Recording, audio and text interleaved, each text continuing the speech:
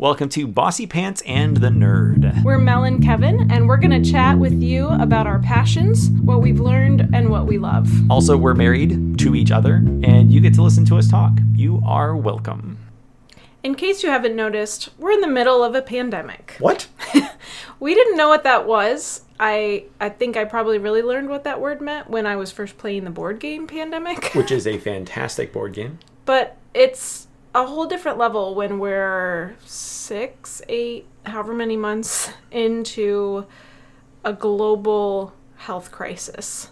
And today we wanted to talk about how that has affected our personal lives, just to share some of the ups and downs we've both experienced, as well as what effects it's had on our leadership as we lead a local congregation, a local church, and talk a little bit about the science and why we're making the decisions that we're making and why we think you should too.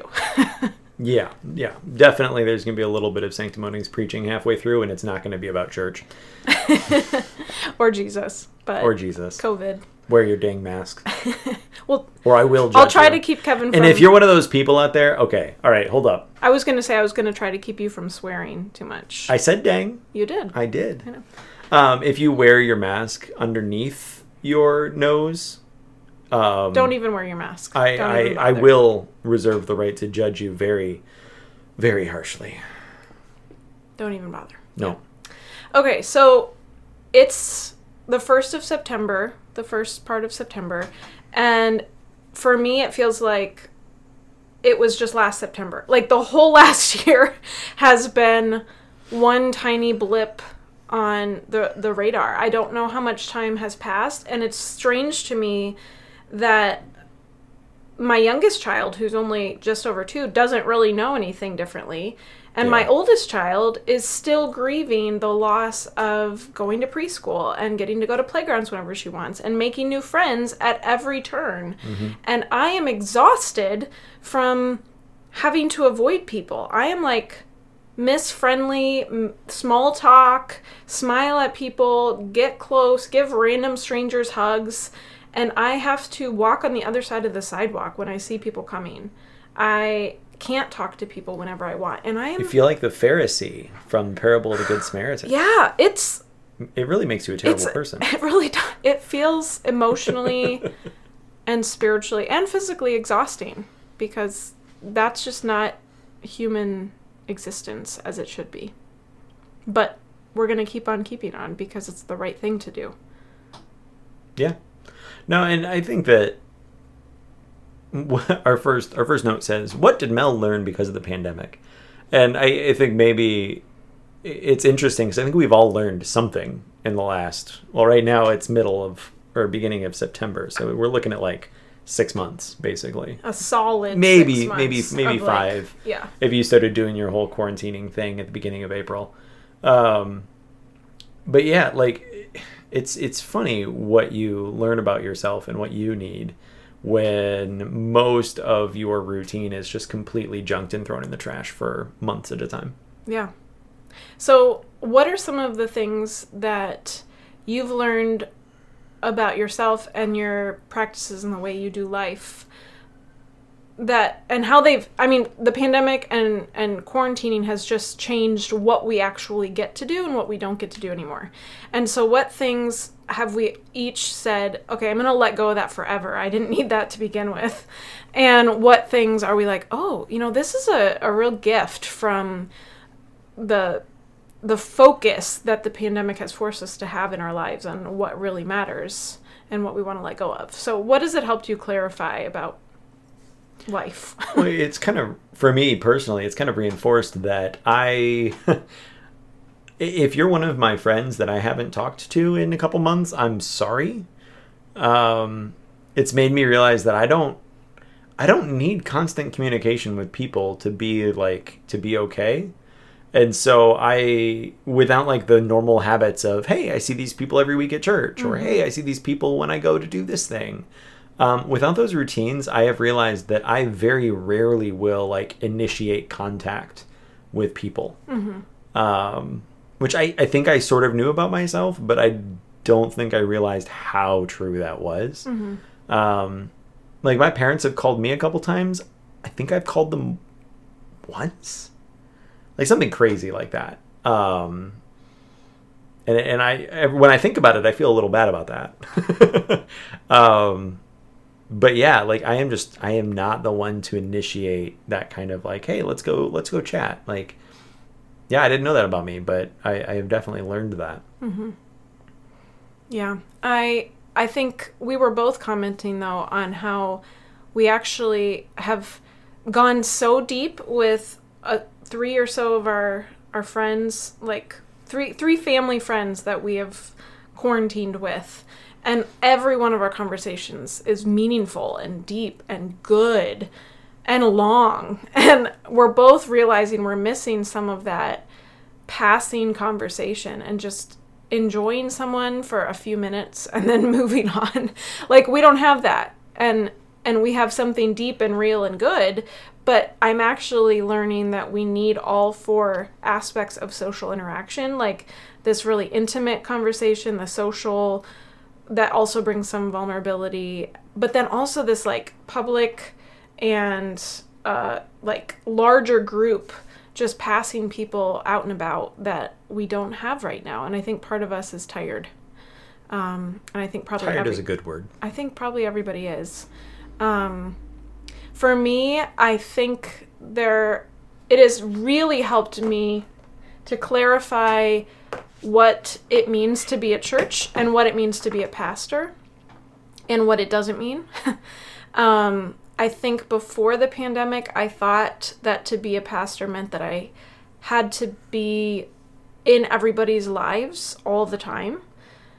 And I'm realizing that just cannot be, and that isn't necessarily good. Like, my job isn't to be the person for everybody. It's to teach other people how to be in community with each other, how to ask good questions, how to disciple each other, not to just rely on me. Well, yeah, and because, I mean, just think about it from a practical standpoint. If you've got, say, 50 people in the typical American church, I think the median church size was like 44 the last time I saw stats on it. Really? So that means that half of churches in America have fewer than 44 people in them. Mm-hmm. And half of churches in America have more than 44 people in them. Okay. So if you figure, like, 50 people, can you meaningfully be a really good friend to 50 people? No. I thought I could. Right. Like, I actually thought I could. You pretty clearly can't, though. Like, nobody can. Yeah. And so, if you're going to try and build some sort of community or, any sort of group at all, like, you can't possibly tie everyone to one person. Otherwise, it's never going to be a group bigger than, say, I don't know, 12, like, Jesus had. If the incarnate Son of God on earth can't be a good friend to more than 12 people at a time, or didn't try to be more than, maybe 20, if you include, like, Mary, Martha, and Lazarus, and a couple of the other people. Like, okay, the Son of God incarnate can get 20 people. Mm-hmm. Let's shoot for 12. Yeah. Maybe 10. And that doesn't mean your influence... Maybe for some of you can be a good friend to 3. Right. That doesn't mean your influence or your interaction doesn't go far beyond that. I mean, Jesus preached to crowds. I love crowds. But the meaningful... I'm realizing that it's okay to have a few good friends. And I honestly, like... It was hard for me. I was the kid in elementary school, and I was the pastor a couple years ago that thought, I have to invite everybody to my party. Like, if I leave one person out, they're going to be sad. And, I mean, maybe they will be, but I realize I can't... That's not what it means to be true friends. Just because our kid is a pastor's kid doesn't mean the whole church comes to her birthday party. Right. It's okay to have friends, and good friends might be different than the people that you're leading. And it's okay to be friendly with people and to be like, but there's a different level of like depth of relationship that comes, and that's okay. And I didn't feel like it was okay before. Well, and it's normal. Yeah. Like, not everyone, like, some of your friends are your work friends. Like, I'm going to smile and nod and maybe tell a couple jokes when I'm sitting at the, desk next to yours at work, but you don't get invited to my barbecue over the summer. Right. And that's okay. Like, anyway. And so I think that maybe we've over spiritualized being someone's friend, and we've turned it into like a spiritual responsibility and duty. I didn't just fart. That was my chair. If you I heard know that. Well, I did say the word duty, so That's true. It was good timing. But yeah, like I think we just over spiritualized what it meant to be social, and I think that maybe COVID is teaching us, hey, your social life is going to completely change, and you're going to have to rebuild it from the ground up. Mm-hmm. So we're kind of taking the opportunity to go, okay, so what does healthy stuff look like? Mm-hmm. So let's jump back to the church thing in a few minutes, but I want to start back at the weekend of March, was it 13th? Something like that. And I remember the day because I was supposed to be in North Carolina at the Women's Clergy Conference for the first time that I'd been wanting to go to the last 3 and hadn't ever made it. And I remember I was supposed to drive down like Wednesday or something, and I looked at you and I was like, should I go? Should I not go? Like this coronavirus really seems to be like an actual thing. It's an actual thing. Should I be worried? I don't know. And I was talking to one of my friends who's a health expert, and she wasn't super worried about it. But there was something about you in particular that I was like, Kevin never, you just don't worry about stuff. And when you were cautious and concerned and like, I think this is going to be a big deal, and I think we need to be on the front edge of it. I think we need to lead the way. I mean, that was the first week we canceled church, oh my too. gosh. Okay. So Yeah. we're going to stay home. I canceled. I was supposed to teach yoga. I was supposed to lead a liturgical evening service there. And I was like, sorry guys, I can't come. Somebody else is going to have to do it. And that first weekend, a couple days later, we're like, should we not have church in person? And that was March 15th, I want to say. Yeah. And The Ides of March. Oh yeah. And that was, again, a few weeks before everyone else jumped on board. Yeah, it was around April 1 that, our local corporate office that I used to work for shut their office down. And so we were a couple weeks ahead of that. Right. And it's felt like it's been hard all along to make those decisions when they don't quite line up with the common understanding. And it's still like schools are going back. I don't even know. I think a lot of churches are back in session, and we have opted not to. And can you say more about, I don't want why? people to die. It's as simple as that. It really is. It kind of is. And I think that, there are a number of issues that we've been working through as a country, like the whole racial injustice and the systemic racism that America was literally built on. That whole thing. That whole thing too. The fact that so much of Christian morality could be made so simple if we go, hey, we would like for people to not die. That's really, really bad. Let's avoid that. But I want to get to do what I want.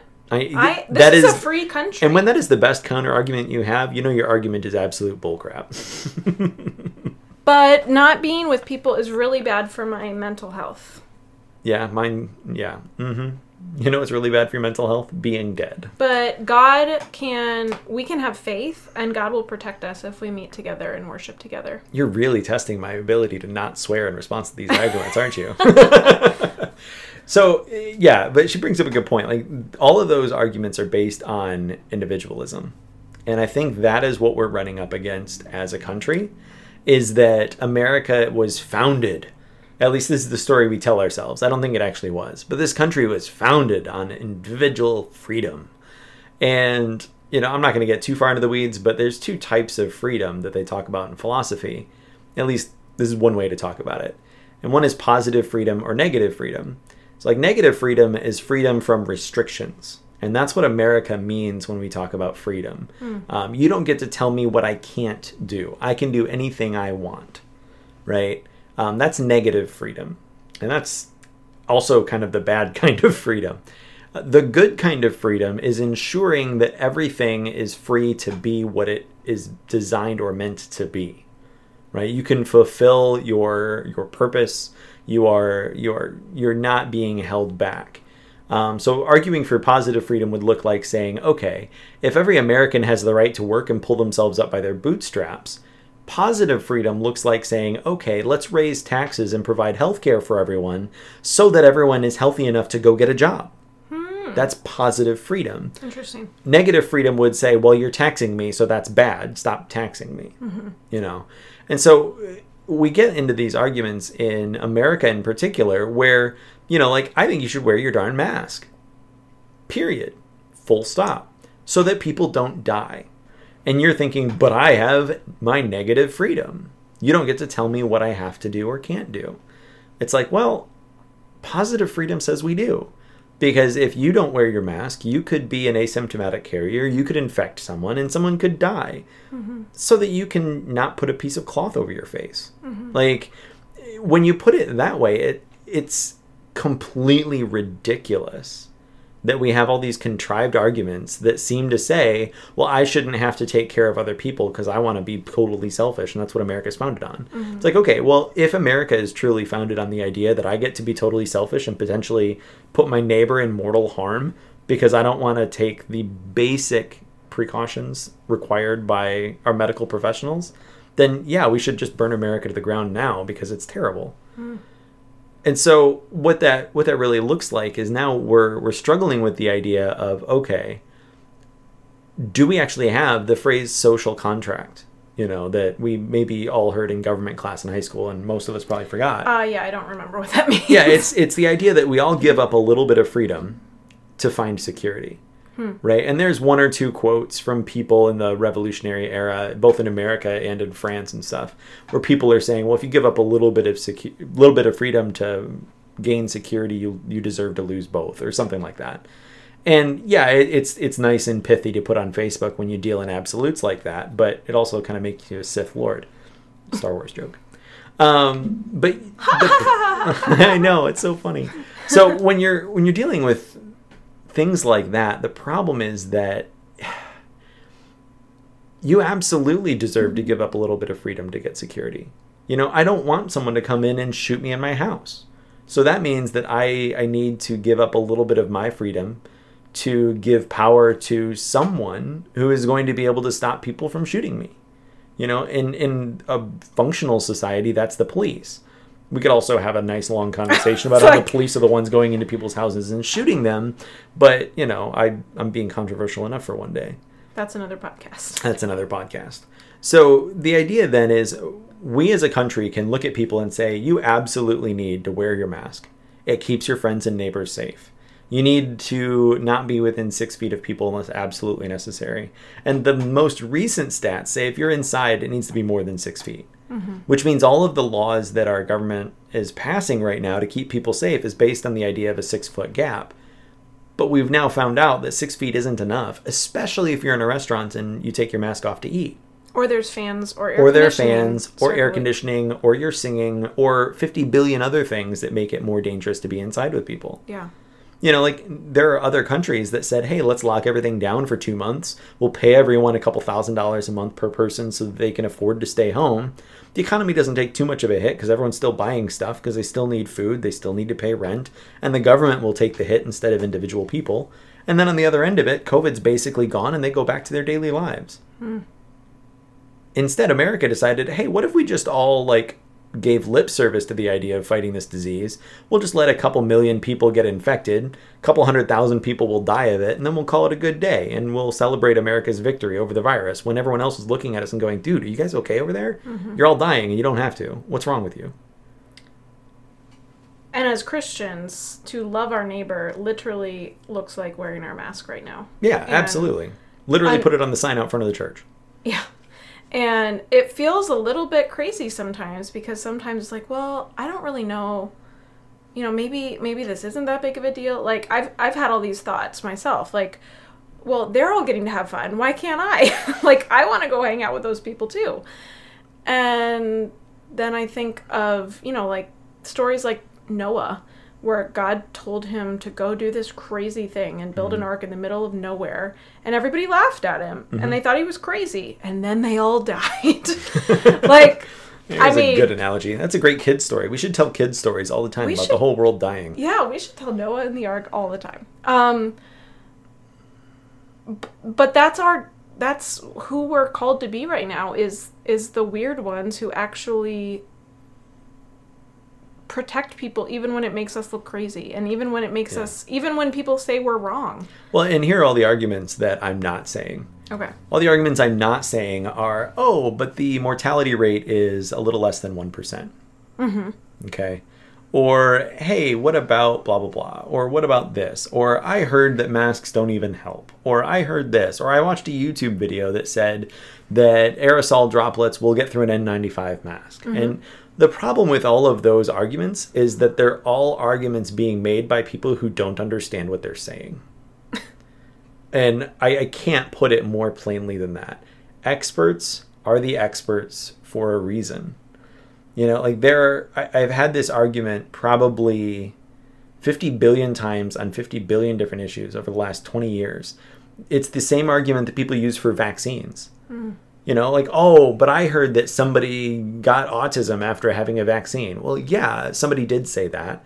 And then he was exposed as a fraud and they took his medical license. But everyone's still repeating the story as if it were legitimate. So that we can get polio again. So that we can get polio again, because that actually started happening. Or measles or mumps. And, you know, it's like people for some reason have decided in our culture in particular that experts are not as good as the last YouTube video I watched. Mm. We're so mistrustful of authority that we've decided to say, okay, I don't believe the experts. Mm-hmm. I'm going to go do some research on YouTube for a couple hours. And I'm going to say, okay, that makes me better than Dr. Anthony Fauci, who's literally been fighting pandemics and epidemics for 40 plus years. Yeah. Like, the dude has been doing this for longer than I've been alive. Why would I doubt him? And the reason we don't really... I didn't know who he was, you know. The reason we don't know that is because he took care of business. Yeah. Right? And now we're not listening to him. Or our beloved president at the moment, you know, criticized our previous beloved president for allowing Ebola to kill 2 Americans and thought, oh man, this is terrible. He ought to be held accountable for 2 Americans dying because of Ebola. This is terrible. This is a disaster. I think the death rate for COVID is higher than 2. I'm pretty sure. And yet we just kind of wash it off because it fits our preconceived notions about what we want to believe. Yeah. Instead of looking at the evidence and going, what does the evidence say I should do? That's not the question we ask anymore. Mm-hmm. The question we ask is, does this fit what I want to do? Does this let me express my highest ideal of negative freedom, where nobody gets to tell me what to do and I can do anything I want and nobody gets to tell me to wear a mask? If it restricts my freedom in any way, I hate it. Mm-hmm. Which is why all the anti-vaccine moms were saying I shouldn't be forced to get a vaccine because 0.0001 people get sick after having a vaccine are the ones that are now totally fine with a 1% mortality rate, which is actually a little higher than that in America total, and a 50% issue of lingering neurological issues after COVID infection. Yeah. Those are stats that should scare the crap out of you. Mm-hmm. And for some reason, we're okay with that level of risk because it means I get to go do whatever I want and I get to go to the park and I get to not wear a mask. And really, I'm willing to accept those actually scary risks yeah. to go do what I want. Right. But I'm also willing to be afraid of a 0.0001% chance of a vaccine hurting me because I want to be able to do what I want. Right. So the real issue is we've got a country full of children who want to do whatever they want to do. And they don't want to actually take care of themselves and their neighbors and actually listen to evidence. So we need to demonstrate, like, for our children, we are actually showing what it feels like to submit to authority, science mm-hmm. authority right now. Mm-hmm. And just like their job is to keep us safe. And we tell our kids all the time, our job is to keep you safe. So it sometimes feels like we're taking your fun away. But right now, what your body needs is sleep. Or right now, what your body needs is to not run into the road and get hit by a car. Like, it feels that way. And so we can be honest with our kids and say, this isn't fun. I wish we could go there. Mm-hmm. I wish we could do that thing. I wish you could go to preschool with your friends. Right. But that's not what we get to do. Now, for the faith people, back on that argument when you said, like, those are, I forget exactly what you said about, those are all social arguments or so. I said one of the arguments is if we have enough faith, we could meet God will together. Protect us. God will protect us. So that's really like a faith issue. Yeah, I forget the guy's name, but there was a guy, he was a bishop in, I think, one of the Methodist tradition churches, a little farther south of here. He actually went on and I think he is his church was televised. Okay. So he went on church and says, well, I am an essential worker in the kingdom of God, mm-hmm. and God will protect me, and I don't think that COVID has any place in this sanctuary. Yeah. And I've so they heard kept that a having lot. services. He's dead. Oh. Like, he died, like, Did not. less than a month later. Oh my gosh. Because he got infected, because he didn't follow guidelines. And I'm not saying that every single person who goes to church during the pandemic is going to die, but let's just be very clear. If you're going to say, well, God is going to protect us if we do the right thing, then my question back is, okay, in the instance of that guy right there, did God just decide he didn't have enough faith and he should have been like spit shaking with everyone? Or is it maybe that God's going to let you suffer the consequences of your own actions, and if you go out during a pandemic, he might let you die? Is that Romans 4? They turn them over to their... I mean... yeah. Yeah, like saying So you many have thoughts. faith is and then handling a snake is a great way to get bitten. Right. So saying you have faith and going out during COVID is a great way of getting COVID. It's like that analogy where, like, this person, there's a flood and this person's like, God, save me, send some, and there's like Yeah. a boat that passes by, a helicopter that passes by, and the guy's like, no, God's gonna save me, and God, the guy's save like, me. you're an idiot, I Yeah. said 3 things to save you. If we repeat that story, Yeah. it's like a guy says, okay, God save me from COVID. Right. At which point God sends a mask. He Here's your sends mask. a Stay 6 foot home. of distance, and he sends staying home. And the guy's like, that's fine. I'm going to go to the beach and like drink out of a public drinking fountain. Right. And No big then deal. he dies and gets to heaven, and God's like, wow, dude, you're kind of an idiot. Yeah. And when we think of church, we think, okay, well, this has been hard because we know that people are grieving the loss of their spiritual community. Mm-hmm. And we know that that's not great. We know that we're missing the essential element. So many people haven't yet figured out the whole house church thing where you can just gather with a few people and Right. worship with us on YouTube, with a few people in person, because that is essential to our Christian faith and our Christian maturity and development and growth. But we also know, yeah, we could be together and we could assign seats and we could enforce masks and we could make sure everybody uses hand sanitizer and sits apart. We could do that, but that absolutely will not happen. And we will end up being the police. And nobody wants that. Like, I don't want to have to tell this person to put their mask back on. I don't want to have to tell my kid to not play with those kids. Well, at because we church. tried it once.